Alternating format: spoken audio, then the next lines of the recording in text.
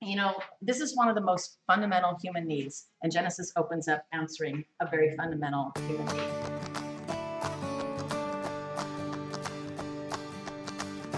Every worldview has to have an account of how things came to be. Think of any worldview out there, even if it doesn't feel religious to you. The worldview, religious or not, has to have an account of how things came to be. A worldview answers questions like any kid asks, little kids, first thing, why? Did you ever teach your child to say that word? Somehow they just came out saying it 3 times a day. 10 times. 10 times. I'm ramping it up. 10 times. And most of those 10 are when you after you put them into bed and they're thirsty. And then they have questions. Like when my dog, she starts seeing me packing up my bag now, she knows. And she starts pulling and tugging to me. She wants to play with me right now. Why are you leaving? Why are you leaving? She's saying to me as she, it's too much trying to, I almost didn't come tonight. I was going to have Nadia teach the lesson instead. Every worldview has to account. Every worldview answers the question, why is there something rather than nothing? Right? Questions like, who made God? Little kids will ask that question. You tell them there's a God, and they'll say, well, who made God? Right? So in our study, going through the word together, we're going to be able to answer those questions. Very fundamental questions, right? St. Augustine, the great father of the church back in the 1st century, he said this. I don't have it up on the screen, but I'm going to try to say it in a way that's not too confusing, simplified. He said the New Testament is the Old Testament, is concealed in the Old Testament, and the Old is in the New revealed. So when we're reading the Old Testament, the New Testament is hidden, but it's there. And the Old, when we get to the New Testament, we're like, oh, we're making all those connections. How many of you have already reading through Genesis going, oh my gosh, this makes total sense now. You've done the Roman study and you're seeing echoes of Genesis and Romans. Do you know that every single New Testament author refers to the book of Genesis? Every single one. Either exactly citing from Genesis by verse or just alluding to it. And we all know what they're talking about, right? It's a significant book. And so we want to be excited about learning about it because it's important. And the New Testament authors based their writing on it. You know, one year, years ago, when we were first starting women's ministries and just barely getting started on Bible study here and a small group of women, I remember a woman telling me, and in all seriousness, saying, oh, I don't read the Old Testament. I don't read the Old Testament. It's old. And I thought, oh, how's that? I mean, she goes, oh, I mean, you know what I mean. I mean, I read it when I was a kid. Because don't we all? Yeah. We all have the little stories when we were a kid. We all have the little tales that we know. You can ask any person, even if they're not religious, and you say Adam and Eve, and there's a frame of reference about Adam and Eve, right? An apple and a snake are involved, and there's a tree, right? And they'll go for, because little kids, we all have those, right? We have our storybook versions and even cartoon. How many of you remember the Hanna-Barbera's? All these greatest adventure stories. So we have a sensibility about, but we somehow gotten this idea, like that lady did, that the Old Testament is old. And what do we do with old things? Well, we have them on garage sale and we get rid of them. We move them on out for the new thing, don't we? Right? So we're not going to call the Old Testament because let's just reframe that. We're going to call it the foundational testament. The foundational testament. Because from that, everything comes. So old things get tossed away, or we unhitch from old things. We're not going to unhitch. We're going to keep it together, right? We're going to have that powerful foundational testament. Or we're going to call it the Tanakh, which is the Hebrew way that they reference their Bible, the Tanakh. Or even they'll say the Torah. Even though the Torah is the first 5 books, they'll just reference the Torah and everyone just knows they mean the whole, their Jewish Bible, the Tanakh or the Torah. We'll talk a lot more about that later. So as we get into Genesis, I want us to have that mindset of appreciation that this isn't an Old Testament. This is a foundational testament. Does that help make you a shift in your mind? I hope it does. I hope it gives you a better way of thinking of it. And who knows, maybe it'll catch on and we'll see it written in print. It's a lot more letters and fonts, but we'll figure it out. I'm sure someone wiser than I. Right? All right, so to our outline, let's get into Genesis and just do a little overview here. Number one, I bet you can all answer this. Who wrote Genesis? What's this? Or did he? All right. So, so up until about 200 years ago, the general consensus was yes, Moses wrote Genesis. And then about 200-ish or so years ago, some higher reasoning, critical thinking, and some discussion about the authorship of Moses and questions about did he really write Genesis came up. And that made me, as I'm doing my studies, made me think, oh, well, who did they find out? You want me to tell you right now? Everyone ready to write it down? Yeah. They don't know. There's no consensus. There's a lot of speculation, but I'll tell you who seem to know. Every single New Testament author calls it the book of Moses. Yeah. Spit it out. So there's a good scholarship about it, and here's the challenges that they come up with, and I think they're valid. And so we don't want to be too comical or too dismissive about it because they are valid. But let's just put our thinking caps on a bit. How did Moses write about his own death? He dies, right? We know he dies. And so he recorded Genesis, Exodus, Leviticus, Numbers, and Deuteronomy, but he's dead. How did he write all that part of it? Also, how did he give names to cities that didn't even exist yet? So there's a few cities that you read in your studies through that would not have existed in time when Moses was alive and writing. Somebody else had to have filled in the blanks on that. And guess what? That's the answer. It's not nefarious. Oh, Moses didn't write every single word. We get very jot and tittle about that. All right? No, because he died and because some of these towns weren't there yet. So somebody did. Did God inspire all of that? Yes, he did. So we're not questioning the inspiration of Scripture. We're not questioning the inerrancy. In other words, there's no errors. We're not questioning the inerrancy of God's holy words, but we're also not putting our brains on a shelf. Now, let me help you understand something right now. It's going to be really important, especially when you get into lesson 3. You look silly to sciencey people when you start just saying, well, God said it, I believe it, don't question it, type of stuff. We have to be willing to engage and hear, how did he write it if he's dead? Well, for starters, that's kind of like a 7th grade question. Like, that's not that hard to really answer. The cities one is a little more challenging, but don't be afraid of it. And please, by goodness sake, don't, when someone pushes, especially your secular friends or your former Christians who abandoned their faith because we couldn't give them all the answers, go ahead and say, well, actually, and then you're going to learn the actually later on. We're going to talk about that. Feel free to just learn it on your own, but I am going to go into that later. But so my point really is a general principle here. When you come up against something that other people want to push back on, please do not retort with, well, the Bible just says it. They could care less that the Bible says it. They don't believe in the Bible. You're going to have to do better than that. That worked in Sunday school, and it won't work at my church's Sunday school because I won't let the kids get away with that either. And we don't teach them that. We teach them to think, turns out. And I want you to think as well. If my little kiddos down the hall can do it on Sunday morning, y'all can do it too. All right. So who wrote Genesis? We're going to be okay with Moses. And then we're going to say, obviously, he had some help. I'm going to go into a little bit more today about the help, but we're going to talk at length about this in the next message coming up. What language was it written? Anyone? Good job. You're like, is this right? Is it Hebrew?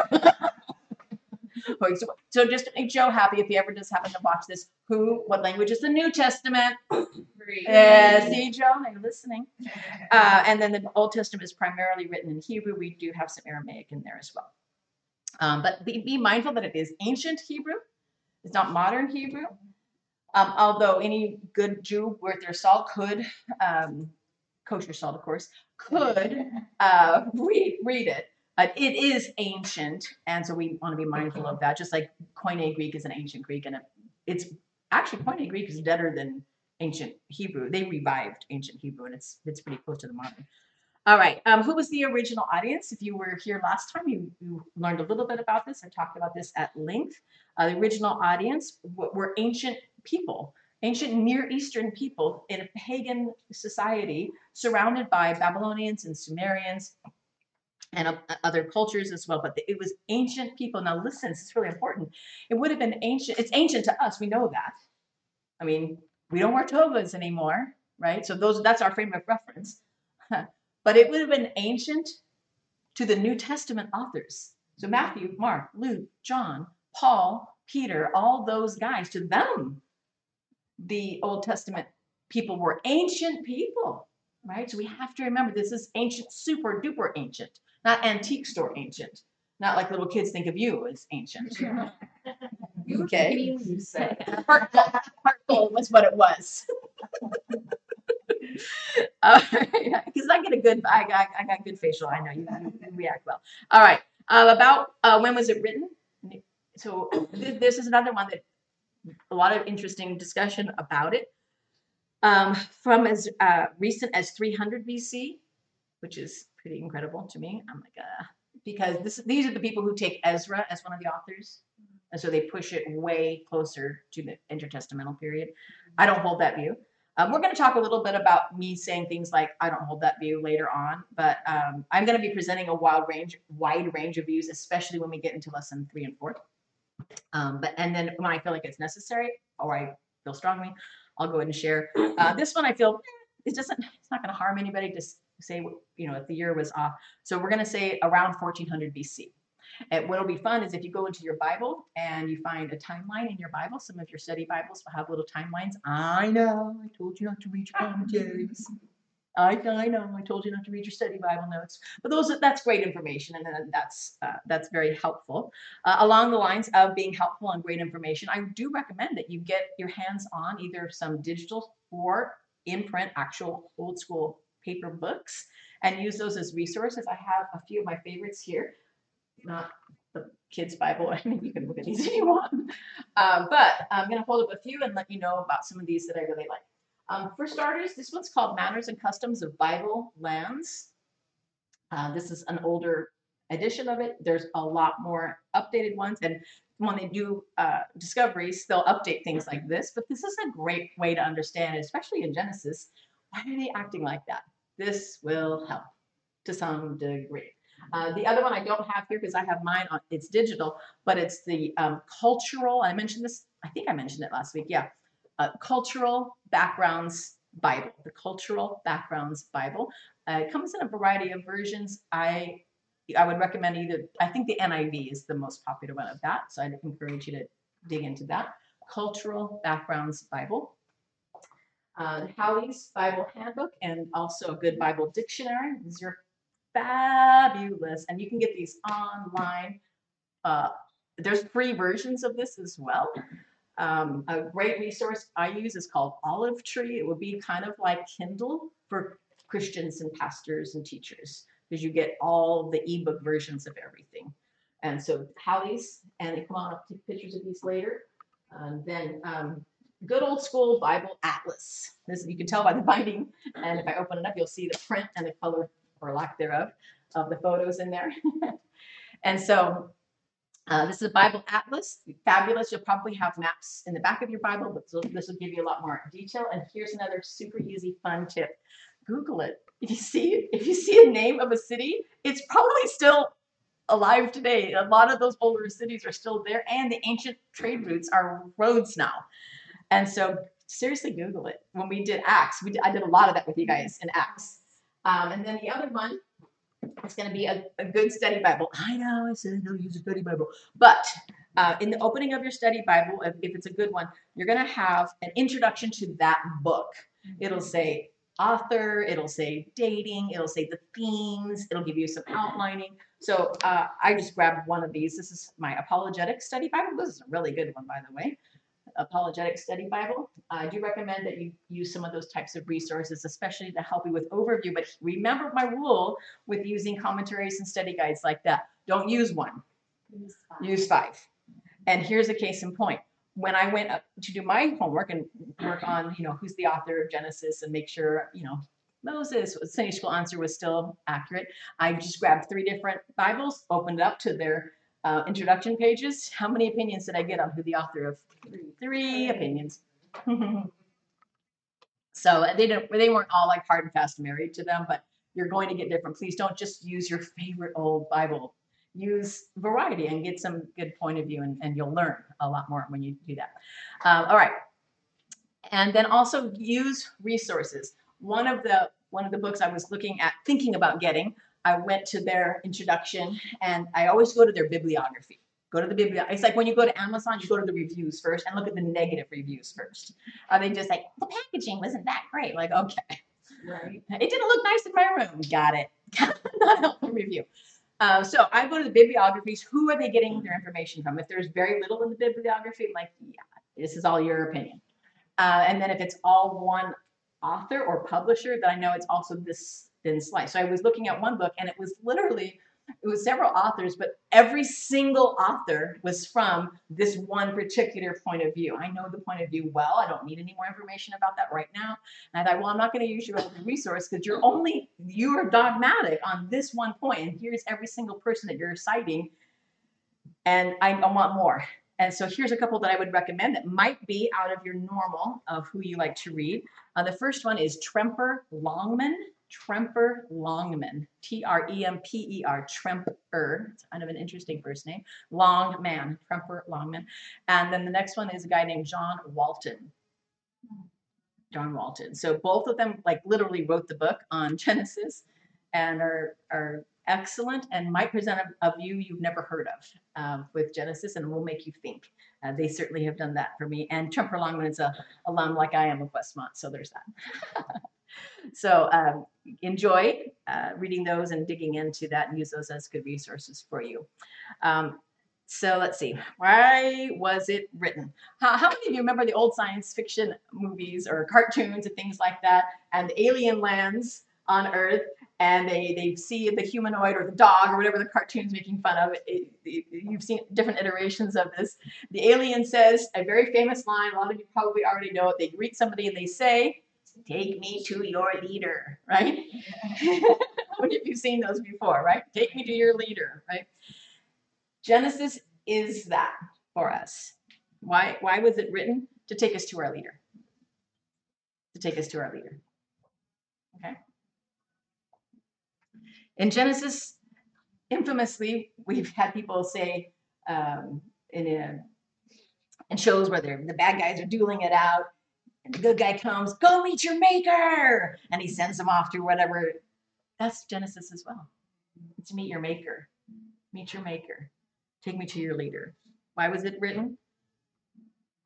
Meet your maker. Take me to your leader. But most of all, Genesis was written because God loves you. And he wants to meet you. He wants you to meet him. Genesis was written not to you, but Genesis was written for you. Thank God it was. Amen. All right. So what accounts are recorded in Genesis? Underline the word accounts, for starters. Underline that. I'm going to talk to you about that word. It's really important. You'll notice as I teach and as I write, I try to avoid saying Old Testament. I say foundational testament as much as I can, remember to. But when I'm talking about the Bible and what we're reading there, I try to make sure I say account. The account of this, the account of that.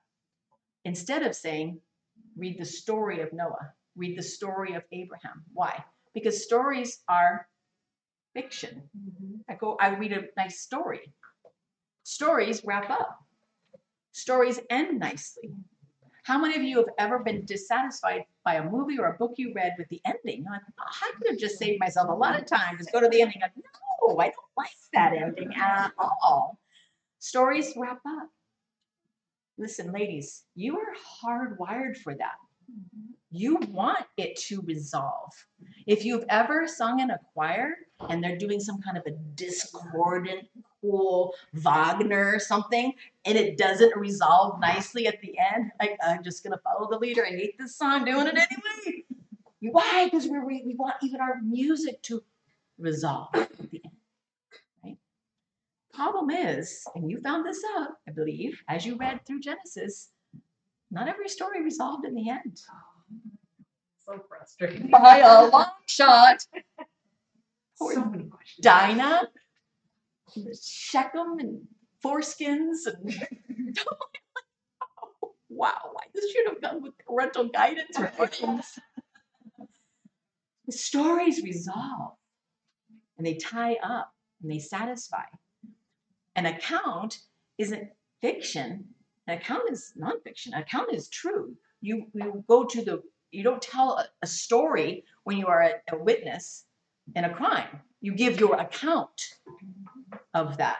Genesis is accounts. It's not stories, but we've been very programmed by our books. And lovely for children, but we're trying to do better. And maybe you've heard me say that with our kids here in Sunday school. We talk to them about the account of Genesis. I want them to know it's all real. Even though it's challenging and difficult and frustrated, horrifying, we want them to know it's real.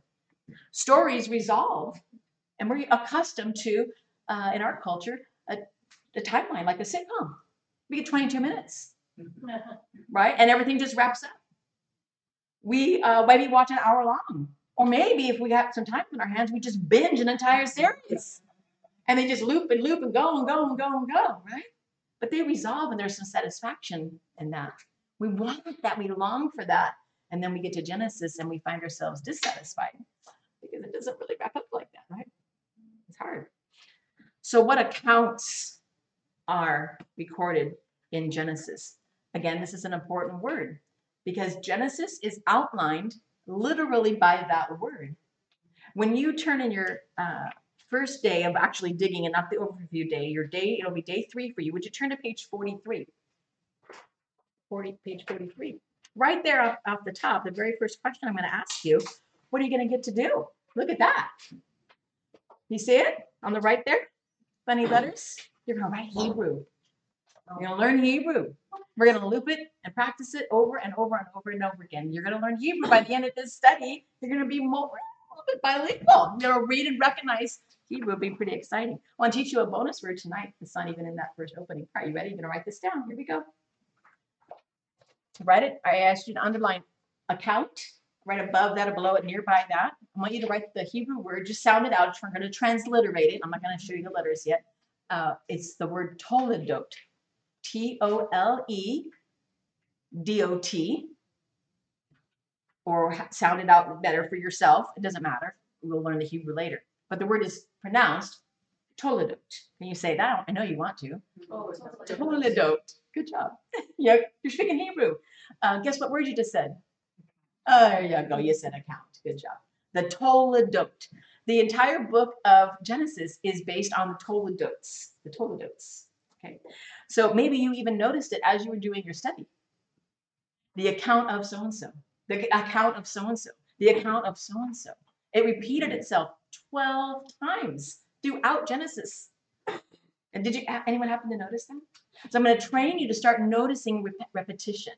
You're going to learn to notice that because that makes a big difference in Genesis. Anything that's repeated is noteworthy. All right.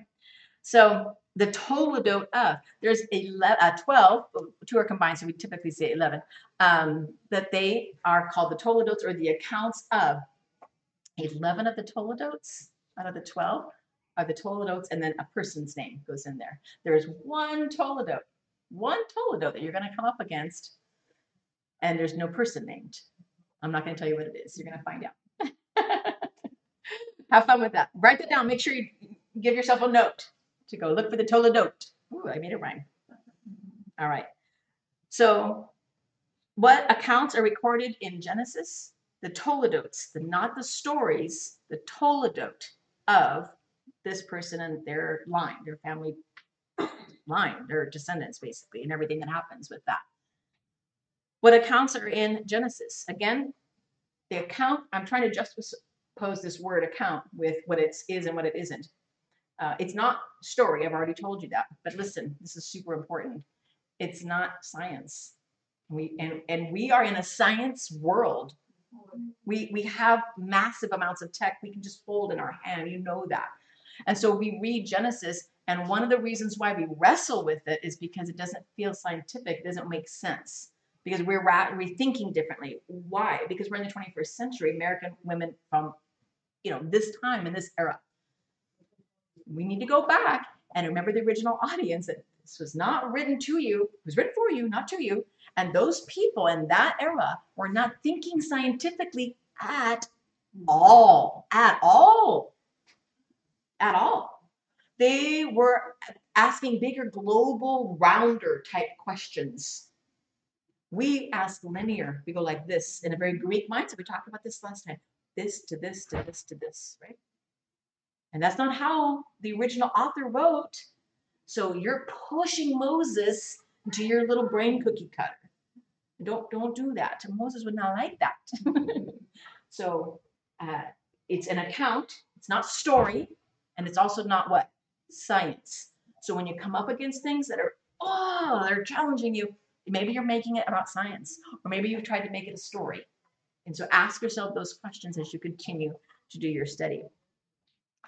So as you read Genesis, as you study Genesis, I want us to think about what we should be careful not to do and what we should for sure do.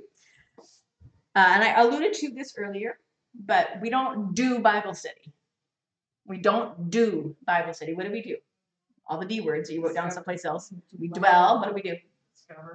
Discover and delight. All right. We dig, we discover, we discern. Okay. So we don't do Bible study. We also don't come in with our backpack of all of our tools of the trade, in the sense of the expectations we have for science, the expectations we have for order, and how we think things should be. We be careful not to bring that in. We do as best as we can to know the, yellow book here, manners and customs of Bible lands, not America land, right? So we work on that. So what should we do? Again, I'm going to say it again, all the D's. We should dwell, which means discover, dig, discern, and delight. All right. So as you're reading through Genesis, one of the ways that you can dwell is, I said originally, is to look for patterns. Look for patterns. Look for repeats. Look for things, and you're going to find that I've written this Bible study in a very rhythmic, patterned way. So even your routine of getting into Bible study is training your mind to think, to move in a pattern. And I want you to make the connection with me being intentional, writing it this way, and what you're going to read again in Genesis 1. Make the connection between how I'm structuring and how I'm writing to what happens in Genesis 1. There is a reason, there's a rationale for all of that. As you're going through, dwelling, discovering, digging, and having fun and delighting, one of the ways to do that with the Create and Share, and I alluded to this if you watch the videos from the last lesson, we're going to continue to do this. I'll just tell you all right now. We're going to make a menu through Genesis. So I want to encourage you to watch the videos. You're going to get this slice of a pie by doing the study. You're going to get this slice by coming to the, this time here, discussion and teaching. And you're going to get another slice if you join me on the podcast or on the YouTube videos. It's another realm. You don't have to. You can obviously complete your Bible study without any of that. But there's more I'm going to be sharing with you on the online. And I want you to, I'd love it if you engage with me there. But we're going to make a menu. So as I mentioned in the videos, as you go through the study, reading through Genesis, get a piece of paper, write it out, my menu from Genesis. Start listing all the foods that are brought up in Genesis. You're going to have so much fun with that. And I'm telling you right now, there's a lot of food. There's a lot of food mentioned. Here's just a few of the foods that are mentioned in Genesis. Almonds, pistachio nuts, lentil stew, bread, unleavened bread, pigeon, goat, venison, raw honey. That's just a little bit. Okay, so you go through, and as we're reading through Genesis, let's create a menu. God was multisensory. Let me ask you to think about something. We want so much more than what we have in this book, don't we? Don't you have questions like you want to fill in the blank? Like, what in the world? Come on, you stop the the story there? What happened? Right? But listen, is God's word perfect? Did God give you exactly what you needed? Maybe he didn't give you what you want, but he did give you what you don't want. But he gave you what you need. Would it be possible for God to give you every jot and tittle? We're very much jot and tittle people. We read that. Somebody said that. Never jot and tittle is going to go away, right? And we want more. But listen, ladies, listen. Did God give you everything that you need in all the words that he recorded for you? He did. Every single word. That means those foods that got mentioned are there for a reason. God didn't have to give you the information on food. Didn't have to give it to you.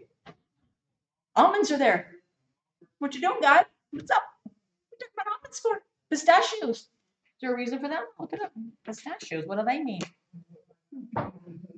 And when you get to those genealogies with all those names you can hardly pronounce, if you join me on the videos, you saw me struggling through all those names. It was fun. Every single name. He did not have to give those to you, but he did. Why? Every name.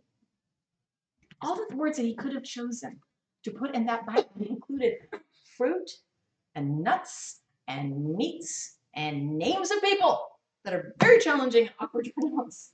Read them, love them, delight in them, don't skip them. And anytime you feel tempted to do so, say, all right, Lord, I'm sorry. I'm taking your word for granted. You gave me these exact number of words. What you got? Okay, let's do this.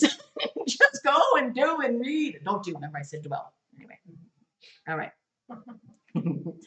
All right. So as we go through Genesis, what's the most important thing? What's the most important thing you can learn in this study? Meet God. Meet God. You are so busy in your life. You have so many people that you love and care for.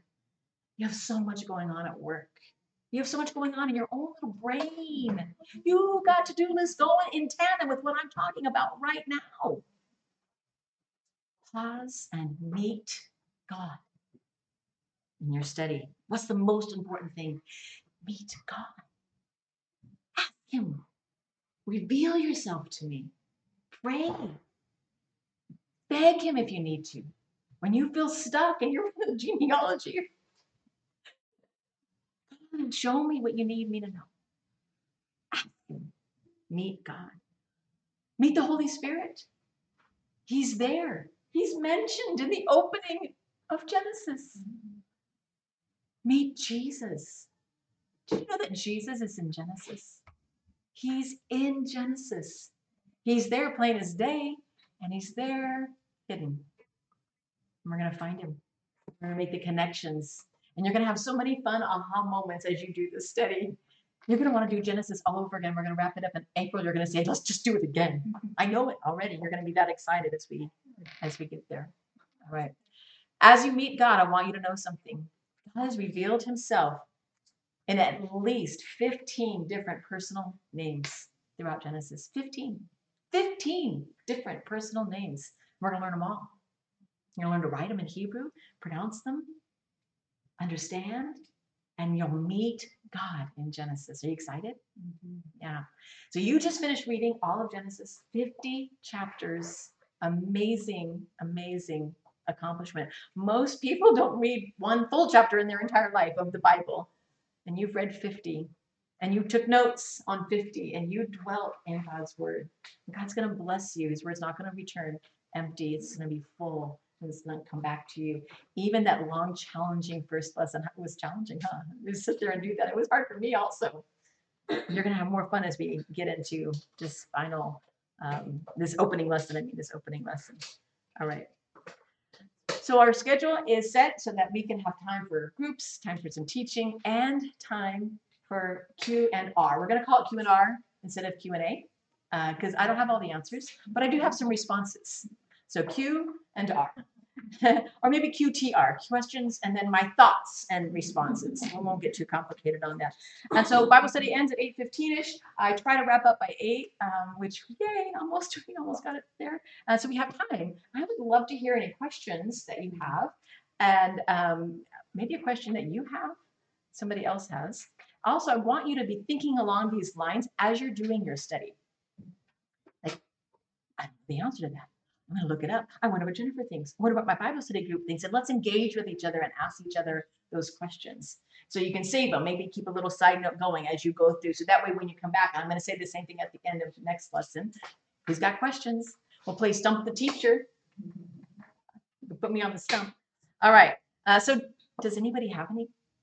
I would love to hear any questions that you might have.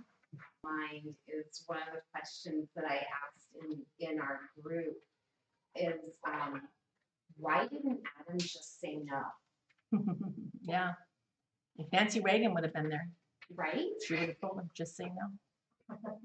Some of you don't remember that campaign. If you have children at school, Red Ribbon Week, you remember it. Yeah. Why didn't Adam just say no?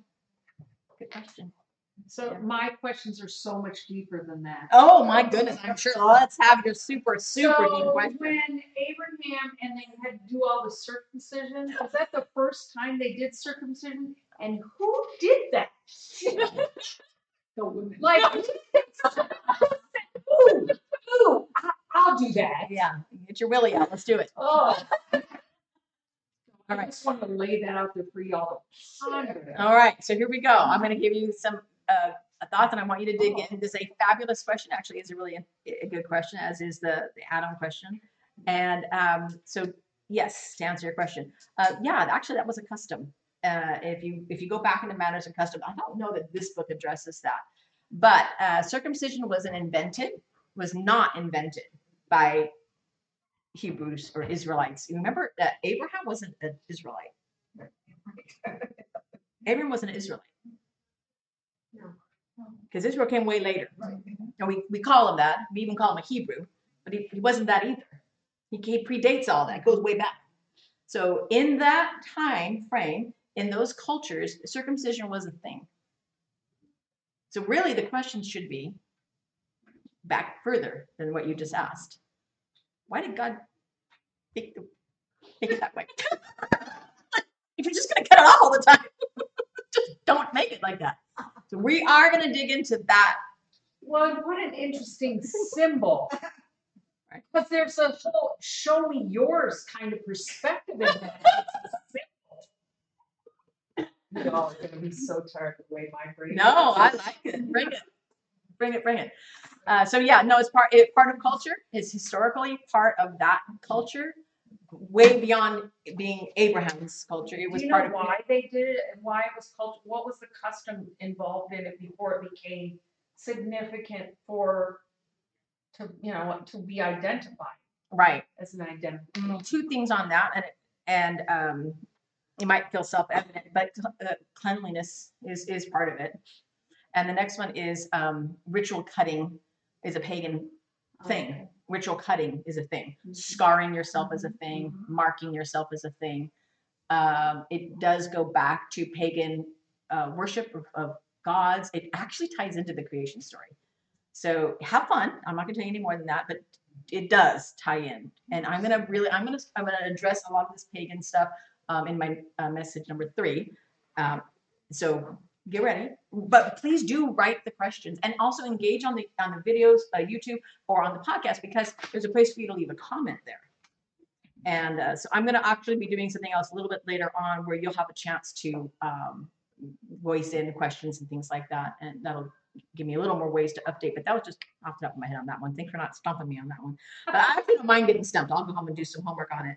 And again, like I said earlier, my job isn't to, be the answer dispenser. Google can pretty much do all of that. I just find it fun. I like to engage my mind in that way. I hope you like it too. Oh, yeah. All right, so there you go. There's the. I liked it enough to write the question. I like it. Aren't you glad I didn't have you do it in your Create and Share? Stick figures. Okay. Little single girl over here. Sorry about that. Talk to your mom. She'll help you get it covered later. No. Any other questions? I know you got them. Don't be afraid to ask. Come on, stump the teacher. You got 5 minutes. No? Why did we even have to know anything about Lot and his daughters? Mm-hmm. Like, I understand that that's how the Moabites came to be Right. and the Ammonites came to be, and Right. Ruth was from Moab, and Ruth is in the lineage. But really, Could we have been spared? we could have been spared the TMI of how they came Right. to be. Like, what Right. was the deal with that? That's a great question. I want you to ask that question whenever you do come up with something that's horrific or just why. Why do I have to know that? Number one. So going back to what I said earlier on story and not calling it story, not calling it science, calling it accounts for important reasons. I want us to also go back to how we're hardwired for things, and we are actually hardwired for moral of the story. The moral of the story is we want that. Here's why. Here's why you want the moral of the story. All of you want the and therefore. Here's what happened. Here's how it makes sense. Why? Because it's nihilistic. It's meaningless if you just exist and there is no moral of the story. You're just phoning it in and you're going to die and turn into dirt someday. Worms. Right? We are hardwired to want the moral of the story. So when you read an account, like Job and his daughters, Lot and his daughters, well, Job and his daughters too, I suppose, in another story, but Lot and his daughters, you're like, how, because why? Because, I'm not going to sleep with my dad, done and done. Like, there's the moral of the story. Don't sleep with your dad. Don't get him drunk, and you and your sister. No. No one in their right mind is going, okay, phew, I'll cross that off. I was going to do that today, but now I won't because I read that story and I know the Bible teaches me not to do it. Moral of the story. Done. How many of you want to put a bet right now if Lot and his daughter's story is in this book? Let me show you cute little illustrations. What we got? You want a little illustration of that? No. Why is it in the Bible then? Because there's no moral of the story here in that sense that you want it to be. And you're hardwired to ask, what's the moral of this story? And that's a good thing. But you need to push a little bit past that. And sometimes it's not about finding the moral of the story. You have to, what did I say? What is the most important thing I can do? What's the most important thing I can do in Genesis? Meet God. It's not the moral of the story. Listen, lady, I want to tell you one more thing, an extra bonus before you go. And so this is going to poke a couple of you, and I don't mean it to. I kind of do. But it's not personal. It's not personal because I wasn't like stalking anyone on Instagram. I didn't look you up. I've been not on Instagram for like 3 weeks because of my schedule. Anyway, so don't be all like, oh, I just did the other day. She knew. Nope, didn't know. Here we go. The Bible. Listen, this book is not basic instructions before leaving Earth. Bible, as many of you have been taught in Sunday school and in church. It is not basic instructions before leaving Earth. Are there basic instructions in here for your life? 100% yes.